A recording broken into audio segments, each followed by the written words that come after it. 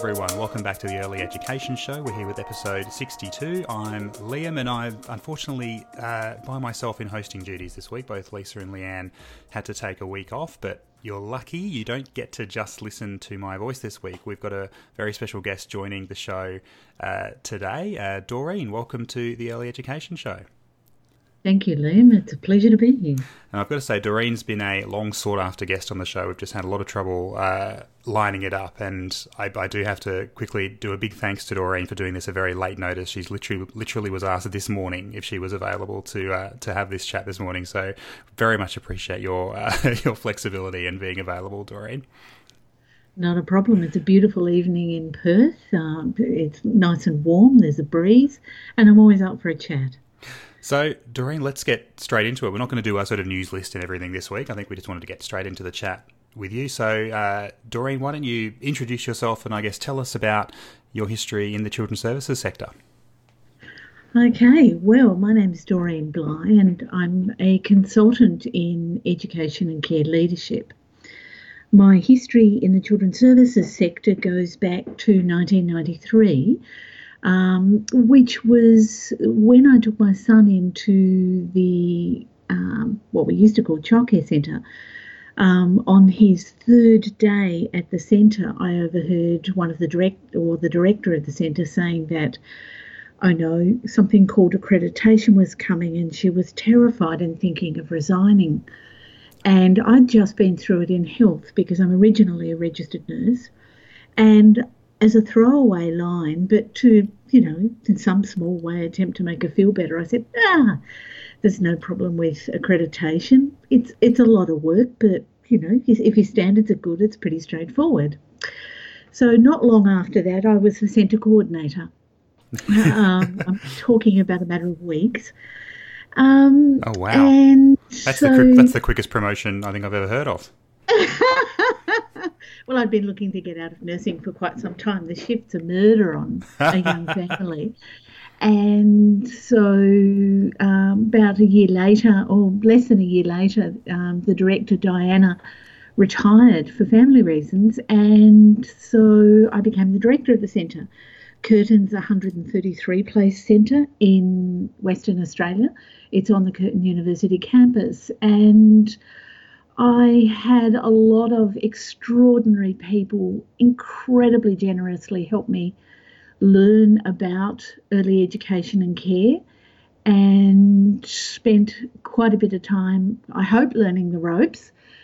And when I heard about a conference that was coming up, we'd been doing some tinkering at the centre. It's a very large centre with, I think, 9 rooms from memory, and we had 2 0-to-1 nurseries by that stage, and we'd trialled the difference between 1-to-4 staff child ratio in one room and 1-to-3 staff child ratio in another room to figure out how that might work.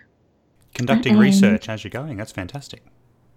Well, it was just this extraordinary opportunity. We did some other tinkering in and around the centre. We had a career structure for the educators, and we had a thing called beginning educator, an educator, and an advanced practitioner levels with different levels of pay.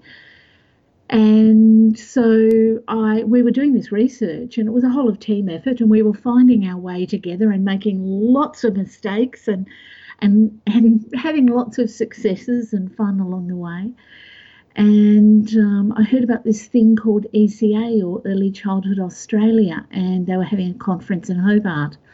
And I thought, damn it, it's about time we told everybody what we were doing here. So I submitted a paper, and to my surprise, it got accepted. And I thought, oh, dear God, I have to write the paper now.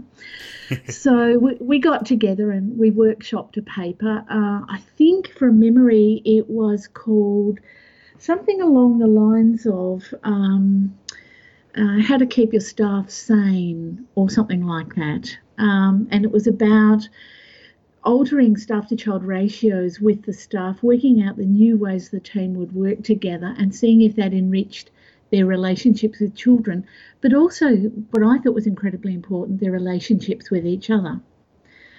And I stood up at the conference as nervous as hell because, hey, this wasn't my original sector. I'm from nursing, as I said, and I'm actually a theatre nurse. Oh, I was back then. And so I stood up and I looked up, and there was a room full of people, including 2 federal ministers, which really didn't help my nervous condition, let me tell you. So I thought, oh, sod it. They're in the room.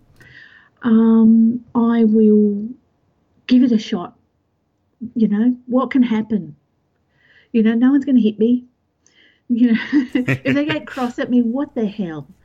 So I spoke about the centre, and I spoke about advocacy and wanting better for early childhood educators, and wanting staff to want to stay in the sector and want to grow a career. And I meandered into talking about our career structure, and at that time there were some significant funding issues, and there were 2 people who were signing the cheques in the audience, so I had my 5 cents worth on that as well, and it worked. No, we didn't get any changes in funding, but it created a network of people who were like-minded to talk to. I had lots of people get in touch afterwards. And so I thought, oh, maybe I am at home in this sector. Maybe people understand what I'm saying. So I thought, oh, well, I'll get involved. So I got more involved in a couple of sector organisations, and then I got invited onto a government committee to review the Childcare Services Act in Western Australia at the time. And it was extraordinary. I was exposed to thinking I'd never been exposed to. I got to talk to people who inspired and energised what I was doing. And not long after, I was working for the department. And my first job was to help review early childhood legislation. And I was passionate about consulting with people and got to love working with legislation, which, yes, does make me one of the 3 technically most dull people in Australia. I think 2 of them are on this podcast right now, Doreen. Yeah, I had suspected you might say that. But, got involved, and then we amended that act and a couple of sets of regs, and we wrote a whole new set of regulations just for rural and regional early childhood to make things clearer and easier and far more. Well, it was written more for their perspective. And then all of a sudden, the Early Years Learning Framework and the National Partnership Agreement came along, and I kind of woke up one morning. Well, actually, I was asked to go to a meeting in Canberra. And I walked into the room and they said, right, there's going to be 3 committees. There's going to be, professional committee, stand for the standards and the learning framework, that sort of thing. There's going to be a legislation project group, and there's going to be an infrastructure project group. And I was on the legislation project group, and thus begun how we wrote the National Quality Framework, with a whole team of people, lawyers, early childhood people, some extraordinary people, including one gifted person from Queensland whose name was Therese, who has sadly since passed. And we took the standards step by step by step, and over a couple of years nutted out the Act and then the regulations, and it was so much fun because I'd get to fly over there or spend hundreds of hours on teleconferences and I'm up for a chat, as you know. And then I got to fly back and say, okay, our next thing we're talking about is X, Y, or Z. And I would, get into meetings and talk to peaks and talk to individuals, and at some stages even just drive past a centre and, oh, I think I know that director, I'll go and talk to her or him. And we pieced it together piece by piece by piece until we got the National Quality Framework. And then we were implementing it, I still remember I was in Parliament when sitting at the table down the centre when the legislation went through in Western Australia. And because of a whole bunch of constitution and other reasons, Western Australia has to put legislation through slightly after everybody else because they have to tinker with it in a certain way. And so that happened, and there were a few of us sitting at the centre table with the minister answering all those questions. And then Parliament took the vote, and, those who are recognised as strangers in the House have to leave while Parliament goes back to doing its business. And as I walked out the door, the vote happened, and I burst into tears because it was this extraordinary passage from when we were doing the Old Childcare Services Act here, people saying there's not enough information in it, there's not enough detail in it. It calls its childcare workers, it calls its childcare, it's not professional, etc., etc., etc. To knowing that the foundations, it wasn't perfect, but the foundations of a profession had just been passed in Parliament. And in a small way, I was a part of it. I sobbed all the way to the car. It's totally understandable, Doreen. I've got to say, I'm a huge NQF, evangelist, and part of my role is to sort of run workshops and presentations on a whole range of early childhood education topics, and I start every single workshop. I think people who go to multiple ones are now pretty sick of it, but it's basically we're going right back saying, here's the NQF, here's the particular area we're focusing on. We're talking about why the NQF is there and how fantastic it is. And if all you sort of hear is moaning and whinging about how much regulation and red tape there is, like you said, it's not perfect, but it's the way it talks about children, the way it talks about educators, the way it talks about learning it's incredible. When you look at how paralysed and how difficult politics is now, that got passed, about 10 years ago, it's so worthy of celebration and bursting into tears. No shame there, Doreen. Well, I remember back when I was nursing, and I was a student nurse back a long time before you were born, Liam. And that's where you're supposed to laugh, by the way. I was on mute. I did laugh my head off, but I was on mute. But I was in nursing, and I was a student nurse, and I was a student nurse delegate in Tasmania, and vice president of the State Students of Nursing Unit for the Nurses Federation. And I got sent to this meeting in Melbourne about national stuff. That was literally my brief. You've got to go to a meeting in Melbourne and you have to vote for the national stuff. And I thought, well, hey, I'm getting a trip to Melbourne and I'm going to get to meet some more really interesting people and get involved in something that I think might be really interesting. So I'm in. So we went to Moonee Ponds. There's a race course, I think Moonee Valley, I think it's called, in Melbourne. And there was a huge meeting of registered nurses from all over the country. And they were voting on national standards and national rates of pay. And did they want to go to a degree qualification up from the diploma that they had currently? And did they want to be declared as professionals in the community?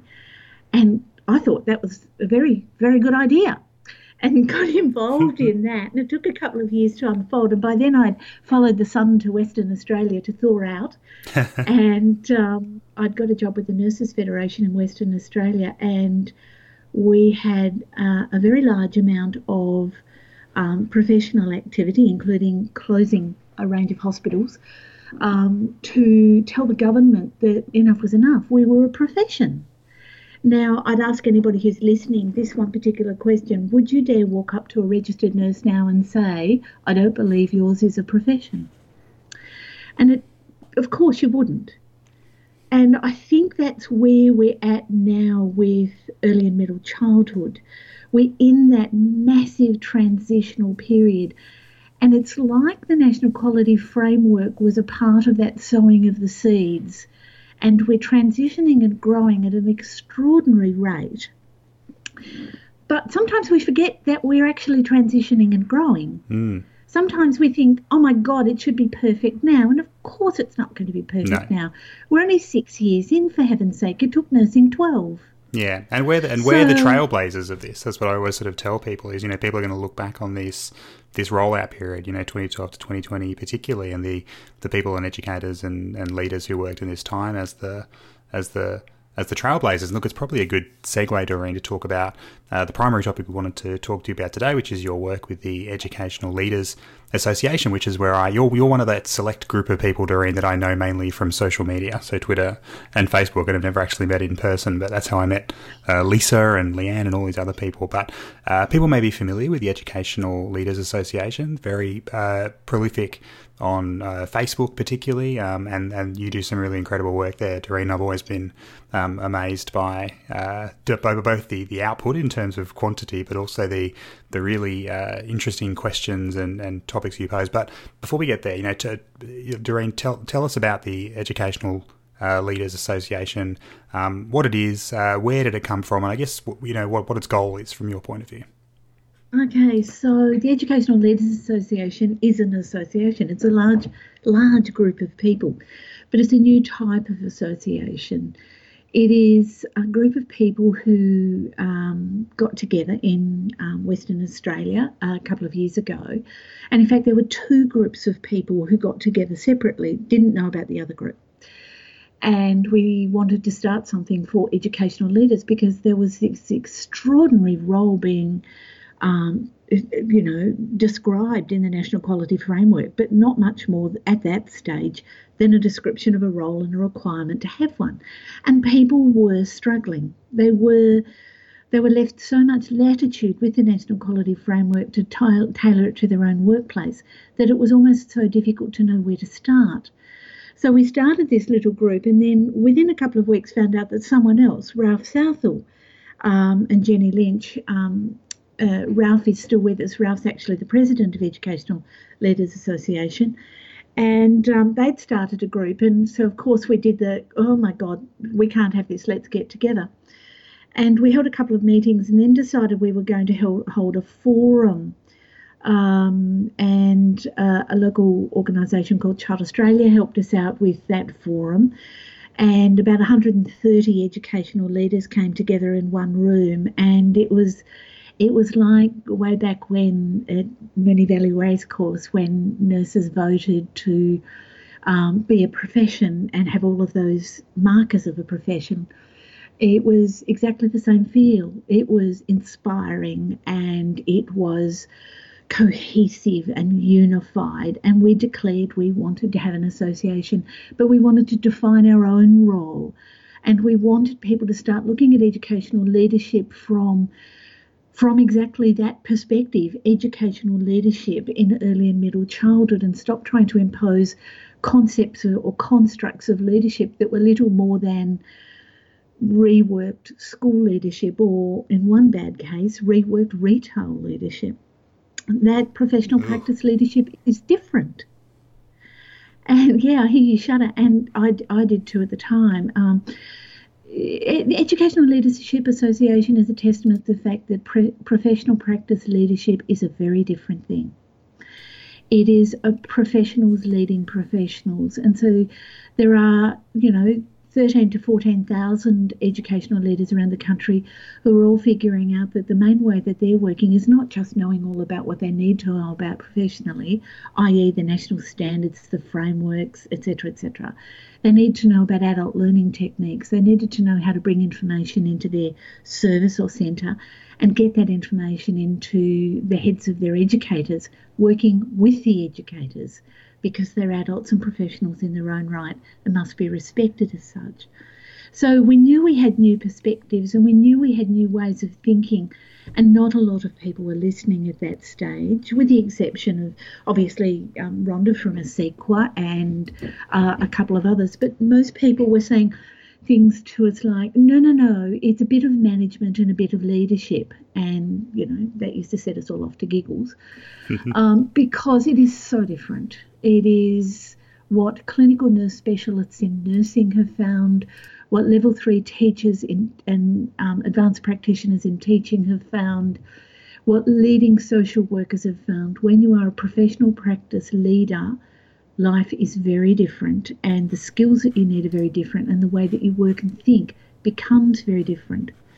So I started having the privilege of meeting monthly with a group of educational leaders, And then Ralph and an educational leader and centre director named Sally Whittaker, who's at a stunningly beautiful service in Perth, they said, oh, I think we need to communicate with more educational leaders. Let's have a Facebook page.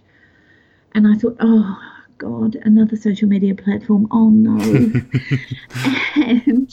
And 2 days later, I wrote a small piece for it, and it got a really good response.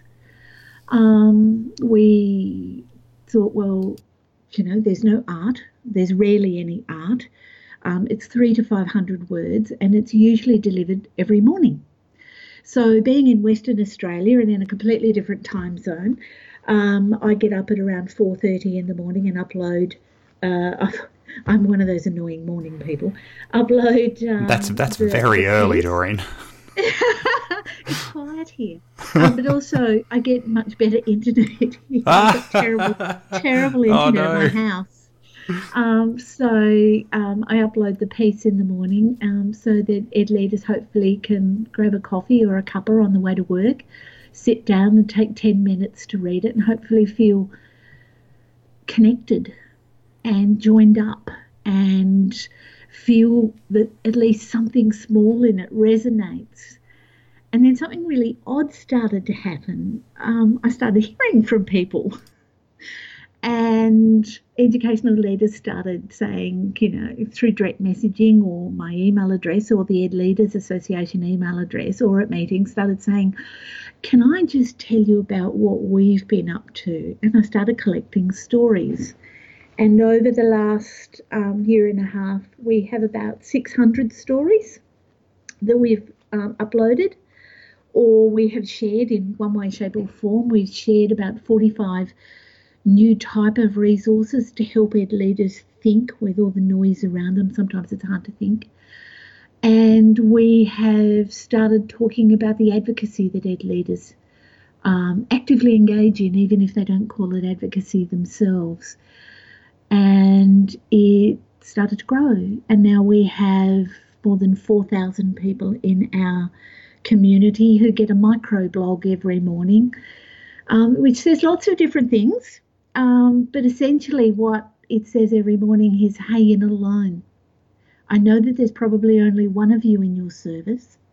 Sure, you may job share, but usually there's only one of you. About 11,000 ed leaders work alone.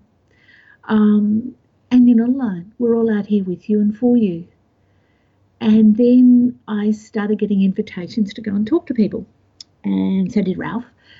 And the invitations started coming from other states and territories. And I'm a consultant. I left the department about 12 months after the national framework came in, because I thought it would be really impolite to advocate for a law, which I did when I was back in the sector, help write a law, which I did at the department, if I didn't go and experience the law. I thought that would be the height of bad manners. So I wanted to go out and see if it actually worked. So I went out and worked as a director in a centre under the national framework for a while and ran a centre in a notch for 6 months. And then I started doing some consulting work with an organisation, and now I'm an independent consultant, which means I travel. So I travel and I do an Ed Leaders event, as well as doing my own work as I travel around the country. And we have small groups starting on the Gold Coast, in Brisbane, Newcastle, Sydney. There's interest in a group in Tasmania. There's certainly a small group started in Melbourne. And it's starting to grow. But the thing that connects us is that we don't have meetings which say mover and seconder and all this. We have these really extraordinary meetings, and the secret to it is to run a meeting the way people always want a meeting to be run, but we're too frightened to ask. So we have a curriculum clinic where people bring along curriculum questions and we work on them together. It's a safe place to work, and we talk at a higher level. So it is about how you can get information into educators so that they can have a higher quality curriculum, if you pardon the language, or so that they can try a new innovation, or they can get feisty with something that's really challenging and interesting. So we run curriculum clinics in a safe environment. We only ever allow anyone to speak positively. There's no negativity allowed. And we give everyone a guarantee of confidentiality. So if you come in and talk at a meeting, no one's allowed to go and say, well, at their centre they're doing this. That's not what we do. You might have noticed in the microblog on the Facebook page each morning, we almost never mention where we have the ideas come from. There's a couple of reasons for that. Firstly, everybody wanted to focus on the ideas and not, well, let's just say there are a lot of services around who get a lot of congratulations, and it's hard-earned and well-deserved. But there are a lot of services around who are doing similar things who never get any congratulations. So we wanted to level the playing field and focus on the work rather than giving someone a marketing edge. But on top of that, we wanted people to understand that sometimes ed leaders want to share, but their employer won't allow it. They want it to be commercial, the knowledge to be commercial property, or to give them the edge. Sometimes people are tentative with an idea. I was in conversation with an ed leader from Tasmania, an extraordinary young woman. He came up with the simplest tool and resource, and it's coming online in the next couple of weeks. And she direct messaged me about 9 times hinting that she might have been onto something, but she was a bit nervous and she didn't want anybody to say anything negative about it because it would break her heart. And when I saw it, I thought, oh my God, this is amazing. And I told her that, and it took me weeks to convince her that it genuinely was amazing and that she was an extraordinary young talent. And I hear that so often. I think, Liam, it is because when we took this step into professional life, we forgot that it takes quite a long time to build professional resilience and professional identity and to feel secure in that. When I was a theatre nurse, I would go in, I would pull my uniform on, go up to theatre, put the gown on, the gloves on, get my instruments out and, hand the knife over, so to speak. And I'd pulled all those professional barriers on as I'd got closer to my work. It was part of my identity. And we haven't given educators and educational leaders the skills to develop their own professional identity. But many are, don't get me wrong, I know that many are, but so many are so nervous. So we spend a lot of time encouraging, coaching, mentoring and supporting at Ed Leaders Association. And we're spending a lot of time developing and testing resources. We market test everything. I call us the Woolworths of the profession. We have our testing squads around, and we've just recruited a couple of new testers to try some things out. And it's a collegiate collective effort. And it's really something quite special and quite extraordinary. It's totally not for profit. We'd like you to join to fund us, okay? So if you're listening and you want to join, get onto our website. This advertisement was brought to you by Doreen Blyth. That's right, and absolutely happy to market that. But I mean, it is, and look, I'm not an educational leader. I obviously work with a few, and it is. And I probably shared I probably still share some of your terror, Doreen, about some of the social media groups out there, and some of them feel like you have to sort of hunt around for the diamonds amongst some fairly terrible conversations. The ELA, and particularly your posts each day, are just really great. Always professionally focused and always focused on upholding the role of the educator, obviously particularly the educational lead, but educators in general. So, Doreen, you look, as you've said, you've been doing this for quite a while. You've been really fortunate to travel and speak with educational leaders around Australia. There's probably a lot of people who want your job, Doreen, to be honest. But it's full. It's taken up at the moment. But what would you say are some of the biggest challenges facing educational leaders around Australia right now? I know we sort of said that it's a new role. We're still sort of figuring it out. But is that the biggest challenge, or there are other things facing ed leaders at the moment? Oh, look, I think that the newness means that we haven't stopped and paused and reflected on how far we've come and how much we've achieved. But we also haven't stopped paused and reflected on what the gaps are as well. I think that we need to do that, and in fact that's our next project at the Educational Leaders Association after the Review Your Service project that we're running through the Facebook microblog at the moment. The stop, pause and reflect about what do we need next is incredibly important, because we need the voices of educational leaders telling us what their challenges are. But so far, we did a pilot survey recently, and the challenges that ed leaders themselves are telling us now, this is not coming from academics and it's not coming from peaks, this is coming from the guys on the floor, so to speak. The primary challenge is that they are so misunderstood, and that there are so many interpretations of what an educational leader or a professional practice leader is or should be doing. Yet there are also, on the other side of the scale, so many generalities, that there are so many people making their own meaning that it is different to hone it down. And I was on a teleconference recently where we said the biggest thing that we have to do next, or we think we have to do next, we need to check with the ed leaders again, is redefine the position and define it much more carefully and much more closely. And have ed leaders involved from the ground up and build that definition in their image, not in the image that someone might want to impose on them. So being understood, nobody understands me, being understood is certainly the biggest challenge. In practical terms, and I like to talk in practical terms, some of the biggest challenges are not enough hours to do the role, unfunded hours to do the role, lack of clarity around the job description that is needed for the role, lack of clarity around qualifications for the role, and then the lack of a budget, a damn budget, so that they can say, yes, I can take Katie or Paul off the floor for an hour to do some mentoring with them. That is such a big issue. Rural, remote and regional educational leaders, the isolation is compounded, because not only are they suffering from the isolation you would expect of a professional in some of those areas, but they are the only one in town, and that can be really complex. Yeah. Especially as most of them were promoted off the floor. Yeah, that's right. And that's hard. Yeah, and I think as well, I mean, this is another really appalling symptom of the loss of federal professional development funding, so the ending of the professional support coordinators, and even though it was strange and bizarre and not the way you would do PD funding, the long day care professional development fund.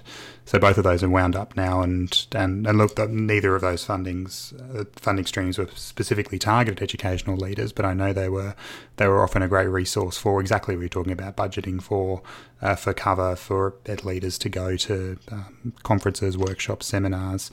It's a real shame that that's not available now.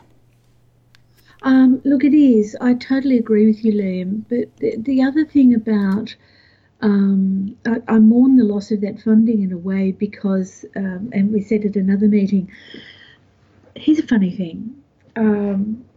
We had a lot of ed leaders in our last national survey tell us that they would quite often forego going to PD, funded PD, so they could send their staff. And the other thing that came up at that meeting was, goodness me, what if we had spent a defined portion of that money on the ed leader and given the ed leader all the skills to take all of that knowledge into their service? Would the knowledge have gained more traction? Would it have been tailored more to the service and less generic? So looking back and reflecting on that, apart from our sisters and brothers who were in the profession who were unfunded under that program, there are some things we can learn from it, and learning how to fund PD, but learning about the standard of PD that we invest our monies in, and the traction and the legacy we look to get from that PD is something that I think the entire profession is now learning. What value am I going to get out of my money, and is it going to have traction in the longer term? Does it more closely align with our goals, or did somebody just say that this sounds really like fun and we have to use up the money by X date? So there are some challenges on that. I think the biggest challenge that ed leaders are facing at the moment is confidence in themselves. And we're hoping we're contributing to that. It's a fascinating topic, Doreen, and I know I've got a lot. We've got some more questions to get through, and I don't want to derail us. But in your last question, when you were talking about that idea of lack of confidence and that idea that people are worried about how ideas are going to be met, or just not willing to come forward, I think that's a real crippling issue facing the sector, and it doesn't surprise me when you look at everything. We've had this shift towards professionalism under the National Quality Framework, but that hasn't been met in society by a valuing of the role. So there hasn't been, a win on pay equity, which I think needs to happen, and there hasn't been just a general idea that in the community there hasn't been this big campaign around we're not childcare workers anymore, we're early childhood educators. So when you have sort of everyone outside the four walls of your centre sort of not really actually seeing you as professional in their role, it doesn't surprise me that people are sort of nervous about coming forward. Look, I agree. I was in Newman. I had the privilege to go into a service in Newman. I've been there several times, which is in the Pilbara in the far northwest of Western Australia. So if you take a line to Sydney and then swing that pencil round in a straight line, you get kind of to the north of Australia. You kind of get where I'm talking about. And a young educator came up to me and she said, "Oh, so glad you're here. Come and have a look at my room while you're waiting for so-and-so." I was waiting for the ed leader to finish with a parent. And so I went into her room, and the first thing that struck me when I walked into the room was that there was an original copy of her qualifications, beautifully framed. That was the first thing that I saw when I walked into the room.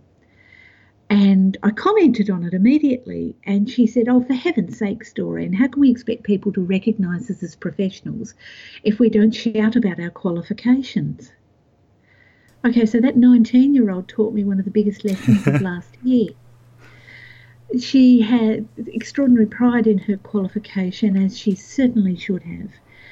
And it was a thrill to be in her room, and it was a thrill to be working with somebody who had done such deep thinking about what the problem of not being recognised as a professional meant to her and what she could do about it. And she was on for doing something about it and putting the qualifications up and drawing all new parents' attention to her qualification. She said, "Doreen, I tell them my name, I tell them where the room is, and then I tell them I'm qualified and I show them the document." And I mean, look, I could have hugged her. Good on her. And she said, "No, it's a matter of routine here." And she said, "How on earth are we going to tell people in the community we're professionals if we don't stop hiding what it means to be a professional?"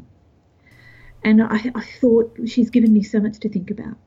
Good on her. About what we ought to be doing and how we ought to be carrying ourselves, and how in her eyes, now, yes, society and government absolutely have a role to play in recognising us for what we do, and I think we're seeing much more of that now than we ever have. But we have a lot we can do ourselves, really simple, straightforward, practical strategies. We can start saying, "Excuse me, it's not just my photo that's going up near the front door with my room title, which says room leader, koala room, or whatever. My photo will only go up if you put my qualification up." And not, "She's got a diploma in," but my actual qualification. It's a great idea. I love it. I think the other thing that I have learned going around the state, and I learned this from in the far southwest, which is, I'm sad to report, the winemaking region of Australia, and is such a fun place to visit. But in one centre there, every single document they send out, so if they send a newsletter home to parents or an email or a Facebook post, they put their qualification after their name.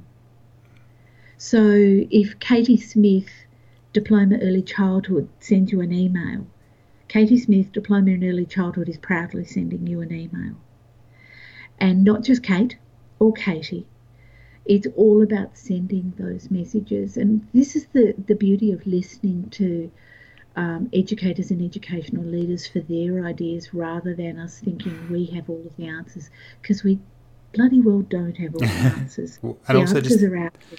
And also just the idea that's advocacy. So I think a lot of people get tripped over. They think advocacy has to be about, protesting or writing letters to ministers, and that stuff is all really important. But that's critical advocacy for the profession of the sector. It's going directly to the community. It's going directly to families.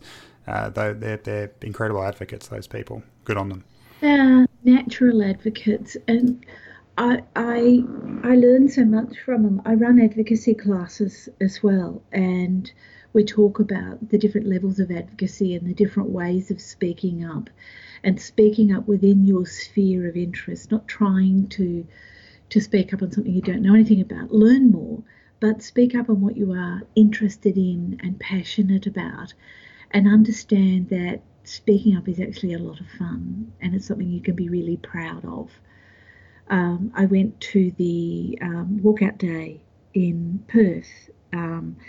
I wasn't there for very long at the gathering in Northbridge, which is the plaza in Northbridge is in a stunning restaurant district in the middle of Perth. And I do hope that the West Australian Tourism Commission is listening to all these adverts, because I'd like a cut as a fundraiser.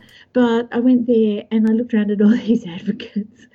And there's one educational leader there, and she's at every Educational Leaders Association meeting. And I just wanted to go over and throw my arms around her and say, yes. It was not an enormous gathering, but, back when we first started advocacy in nursing, they weren't enormous gatherings. They're not perfect up front. They grow. Yeah. Advocacy grows, and we've got to stop thinking, oh, it was only, 672 services, not 13,000. Excuse me, 600 odd services or 3,000 services or whatever. It's all advocacy. And look at the press. Look at the media absolutely. that people got because of it. And this is people working within their sphere, in their expertise. But the thing that I teach about advocacy is don't go negative. If you are going to say we are a profession and we want to be professional, you have to project that. So you've got to be positive. So, Doreen, this wasn't on my list of questions I prepared you for, so I'm going to throw you on a question without notice. Question without notice. Right? But I'm fascinated by the idea. Like, Doreen, what do you think it's important that it? And I think I know your answer to this, but I'd like you to expand on it a tad. Do you think it's important for educational leaders to be advocates? And I should preface this by saying, it's interesting talking to people. I don't think people often make that connection. So I don't think educational leaders themselves or nominated supervisors or approved providers who worked with educational leaders don't actually see advocacy as a key part of that role. It sounds to me like you think it is actually a key part of that role, if I'm not misinterpreting you. But do you want to talk a bit about that connection between educational leaders and advocacy? First thing, I declare a bias. I have a real problem with jargon, and it gets me into a lot of trouble because I get a lot of accusations that I don't speak in the language of the profession. But I learned a long time ago in nursing that a true professional speaks with clarity and describes clearly to the non-professional or to anyone in the community what they are doing. And as long as you're speaking in clear language, you are speaking as a professional. So I don't use a lot of jargon. So I don't say that advocacy is part of a role, because that means so many things to so many different people. It's so easily misunderstood. Yeah. Speaking and communicating about the role is part of the role. And that happens in different ways for different peoples at different points in time. Speaking and communicating about the role, about getting better support for their educators to learn more about middle childhood mental health in outside school hours care, for example, and speaking up and saying we need to do this course or we need this information or we're really worried about this child is all what would traditionally be called advocacy. But when you tell people that that communicating that they're doing is acting as an advocate, they start to settle down about the phrase or about the language of advocacy and start to understand that, hang on, I'm a natural at this, I do this all the time. Because they do it all the time. Every time they ask for new resources or every time they say to a parent, no, I really need you to sign this, do this. You are being an advocate in some small way. Yeah. And I think we start to put advocates and sector leaders up on a milk crate because they speak up. Yet I go into a service. I was in a service down south recently, in a stunning little southwestern town, and known for its blues festival. And you know who I'm talking about, don't you? And this educator came in, and she said, no. She came back after lunch, and she said, no, hold the door open, hold the door open. So I dutifully held the door open. And two chaps from the local Mitre 10 came in holding a wardrobe that they had repaired and painted for the service. And I said, can I hear the story behind the wardrobe? Because, I'm a C.S. Lewis fan. And they just sort of laughed and said, well, she came and asked. She said the children really, really needed a wardrobe because they needed to hide their coats, their Wellington boots. They needed to put their art things away, and the old wardrobe needed repair.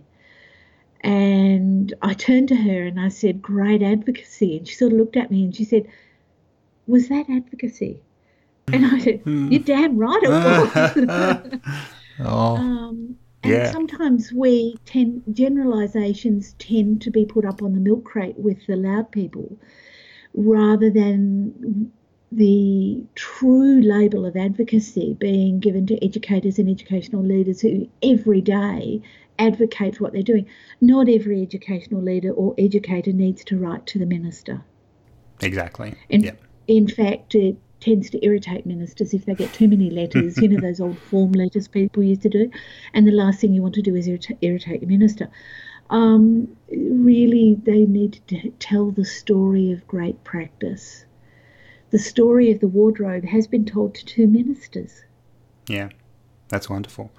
Yeah, I absolutely. And I think one of the things I talk with a lot about people is that whether you call yourself an advocate or not, you're actually advocating every single day just by the way you conduct yourselves and by the way you talk with families and by the way you talk with colleagues.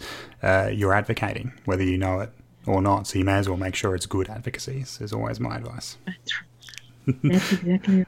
So the thing that really surprises me is that people never let you down. You go into I go into towns. I think I did. I don't know. I think it was at least a dozen trips east last year, and as many trips around Western Australia, so another dozen, and people all over are doing extraordinary things.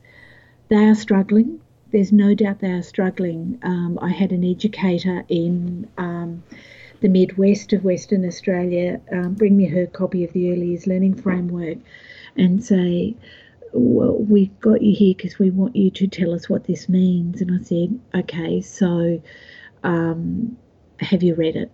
Yeah, we've tried a couple of times and here's our notes from it, and we just don't understand what they're getting at. And I mean, we've all heard people who've struggled with the Early Years Learning Framework documentation in different ways because they, we've got hundreds of different courses in our profession, hundreds of different backgrounds. We're incredibly diverse. Of course, they didn't all get EYLF lessons.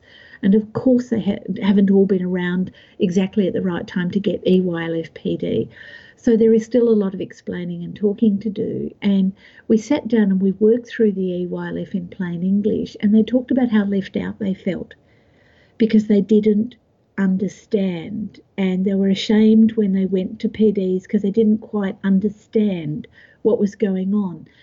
Yet when it was in plain English, they not only understood perfectly, but they could show me elements of their practice that perfectly reflected what we wanted. That's great. And I think we go on so much about being an inclusive profession, forgetting that jargon and generalisations and assumptions about people exclude. Yeah, I had an ex-colleague who used to refer to it as secret educator's business. where there used to be. And that's right. Yeah, I love that. I'm going to use it. I'm going to steal that. Okay, it's yours, right Doreen. now. I've stolen it from that thank you. person, so I feel Okay, perfectly well, it's comfortable our giving it secret. to you. We won't tell. But what have we done? I mean, seriously, what have we done that people feel ashamed of speaking up at a PD because they don't quite understand what others are going on about? Yeah. Yeah, it's not a nice story. Heartbreaking. It's Yeah. heartbreaking. Well, So that's what Ed Leaders is all about. Ed Leaders Association is unbelievably positive and it is unbelievably supportive. And we will eventually get ministers coming along. The current minister in Western Australia came to some Ed Leaders Association events and gets it and understands it. As does our Minister for Education.